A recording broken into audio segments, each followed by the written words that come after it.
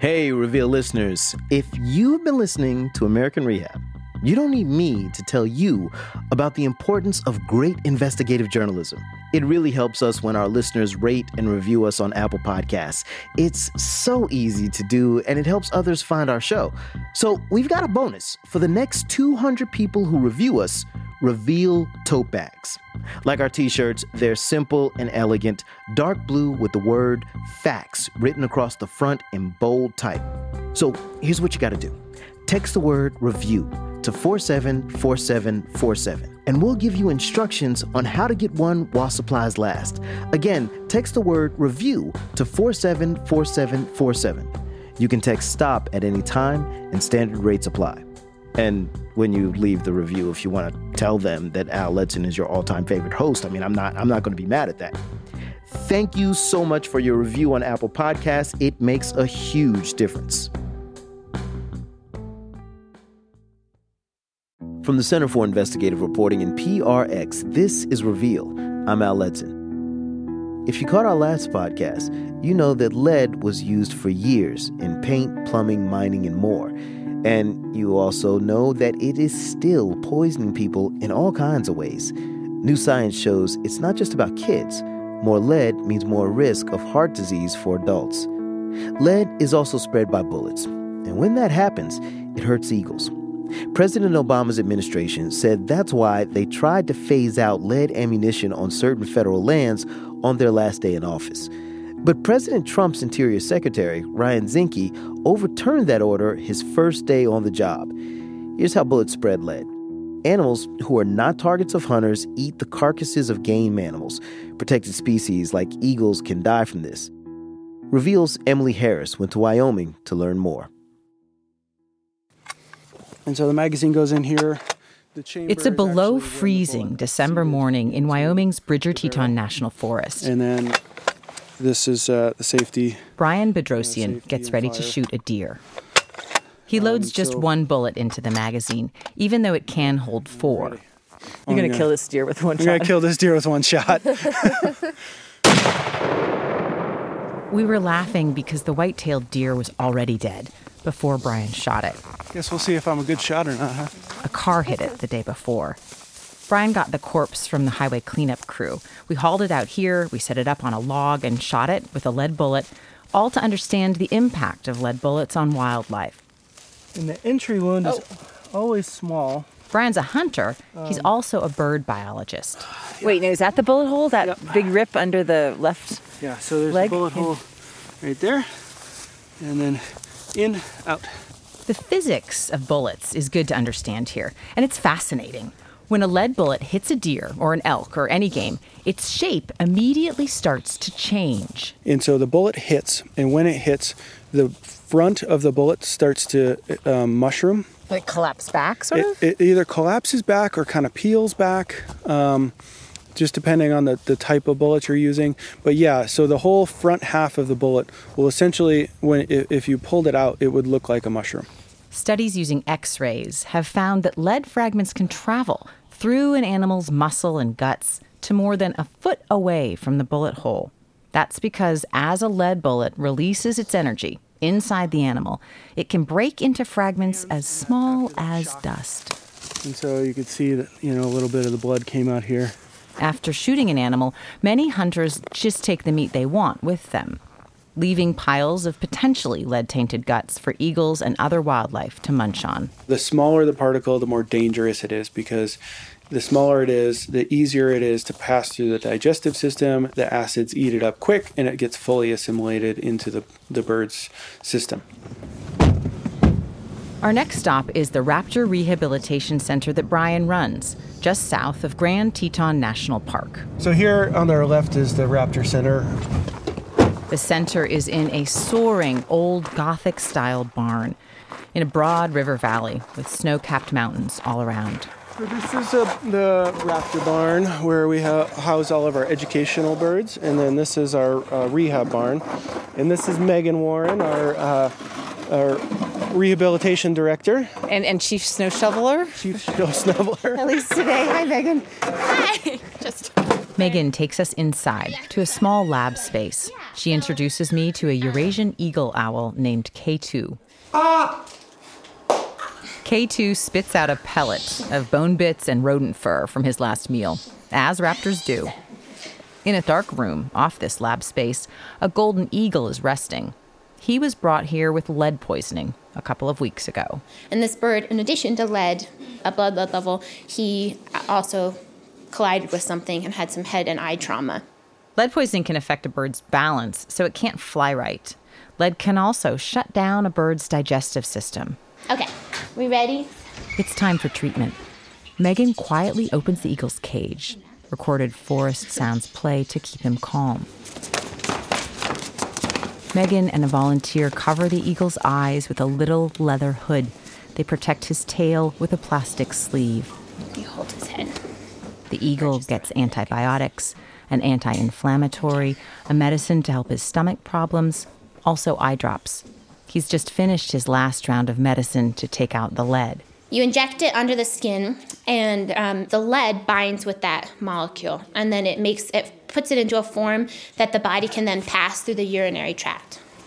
How does it compare to what a human goes through for lead treatment? It's the same. Exact same. Like people, more exposure to lead makes birds sicker. How sick also depends on the species. So if you're an eagle that's 20 years old, and every year you get exposed to lead during the big game hunting season, and then this year you have just even a little bit, of exposure, maybe it's enough to tip you over the edge. And then on the species level, for example, ravens we never see really high levels of lead in ravens. So they're as exposed or not as exposed? They're eating the same thing and probably as exposed, but there is a physiological mechanism that allows them to deal with it better than eagles, for example. And condors, on the other extreme, are extremely sensitive to it at lower levels. To save the condor, California has banned all lead bullets. It's the only state to have gone that far. Other states do have some restrictions on lead ammunition. And as we mentioned, the Trump administration reversed an Obama decision to fully phase out lead on some federal lands. Lead bullets are allowed on the National Elk Refuge in Jackson Hole, Wyoming. It's our next stop. How's it going? Good, how are you? Good. In a parking lot out on the refuge, we find Caleb Putt, a burly drywall guy.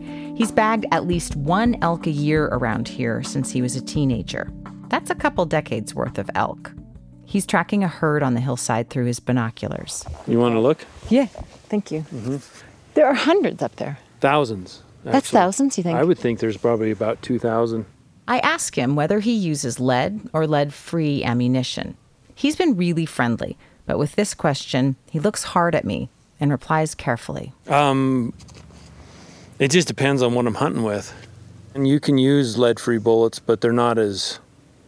The trajectory, for some reason, isn't quite as good. Brian jumps into the conversation, and the two of them chat guns and bullet specs in great detail for a couple of minutes. Then Brian points to the logo on his jacket. I'm a Raptor Center guy. And shows his biologist side. I would put a plug in for the eagles to use non-lead. Oh, yeah? Yeah. But what happens to the eagles? About 2/3 of the eagles we test out here on the refuge and in the park have elevated lead, and about a third have poisoning levels from the fragmentation in the gut piles. Interesting. Brian tells Caleb about an experiment he ran with hunters in the area. It was 2012, 13. I handed out free ammo. Oh, really? And then sold it at cost for about 2 years.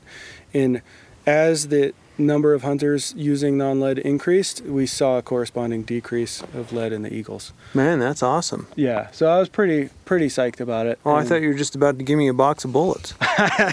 Brian's research matches other studies. Caleb's back to feeling friendly.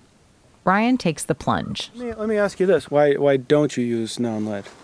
I guess just because I favor the trajectory and the way this shoots through my weapon. Hunters groups often say that non-lead bullets don't shoot as well. Texas and Arizona got hunters to try non-lead and then asked them what they thought. The vast majority said lead-free bullets worked just fine. Brian asked Caleb, well, what if... Let's say, you were taking out your neighbor's kid or something. Would you promote him using non-lead in his gun? Oh, well, that's a good question. No. I got to No, tell you, no, I no. probably fall in that group of people that haven't given it enough consideration. Yeah. And Brian leaves it there. They talk elk recipes a little bit. Pokogi, gyros, and fajitas are our three main ones. And seriously, elk burgers, probably not much better you're ever going to taste in your life, done the right way. Then we part ways with Caleb. Next time you see me out here, bring me a box of bullets. Brian wants to get rid of lead bullets, but in a way that hunters will accept. He has some hope because duck hunters switched over to lead-free shot after a federal ban 20 years ago. As we hike up a short, steep hill on the elk refuge, I asked Brian what he thought about Caleb. Okay, when I first said lead bullets, he totally looked me over like, Yep. Who the hell are you and what do you want? Yep. Yeah. You caught that look too? Oh, absolutely. His whole body position shifted, which is not uncommon. Yeah, this is a long-term play. It's going to take a generational shift. You know, if somebody starts hunting with non-lead, they'll hunt non-lead their whole life. He didn't know about the eagles though. No, and that's, it's good for me to hear that he didn't know about the eagles, and he was open to it. He seemed like a very educated and ethical hunter. Caleb had suggested Brian work up a simple visual he could show elk hunters. Brian's already figured that out. He uses the elk guts that hunters leave behind. So I'm just looking, there's a gut pile.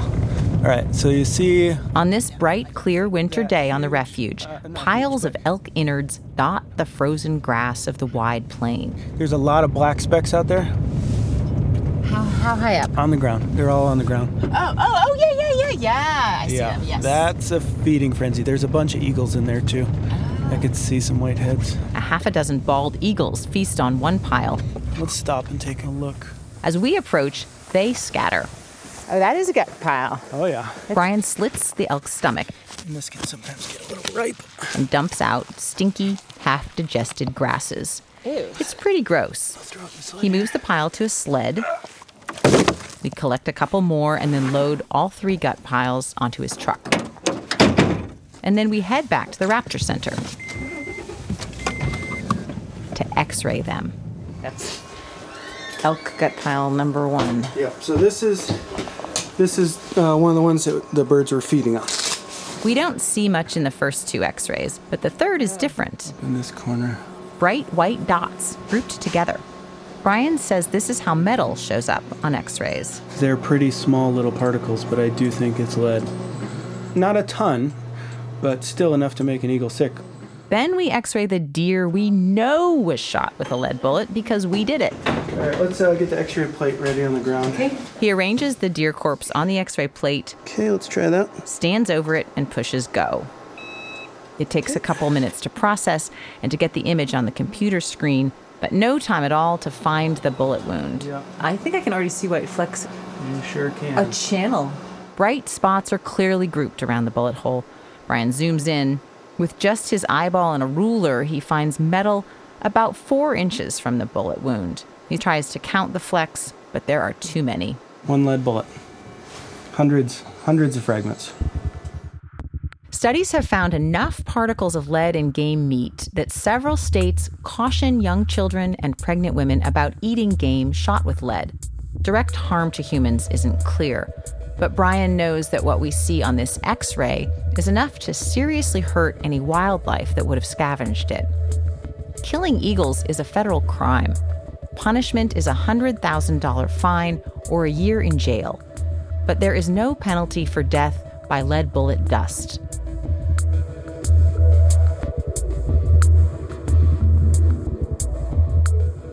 By the way, no birds ate that deer corpse Brian shot. He took it to a dump where animal remains are buried. And no one knows for sure how that eagle that was getting treated at the Raptor Center got exposed to lead. But unfortunately, its injuries were too much. The eagle did not survive.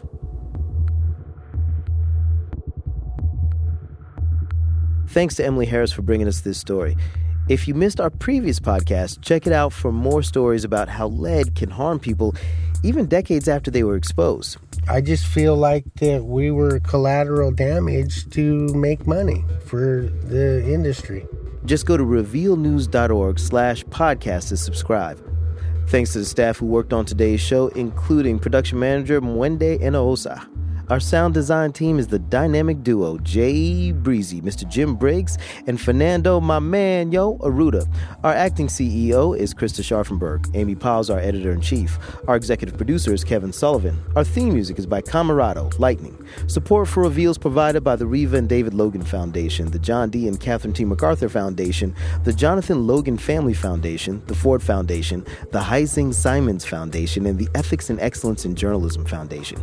Reveal is a co-production of the Center for Investigative Reporting and PRX. I'm Al Letson. And remember, there is always more to the story.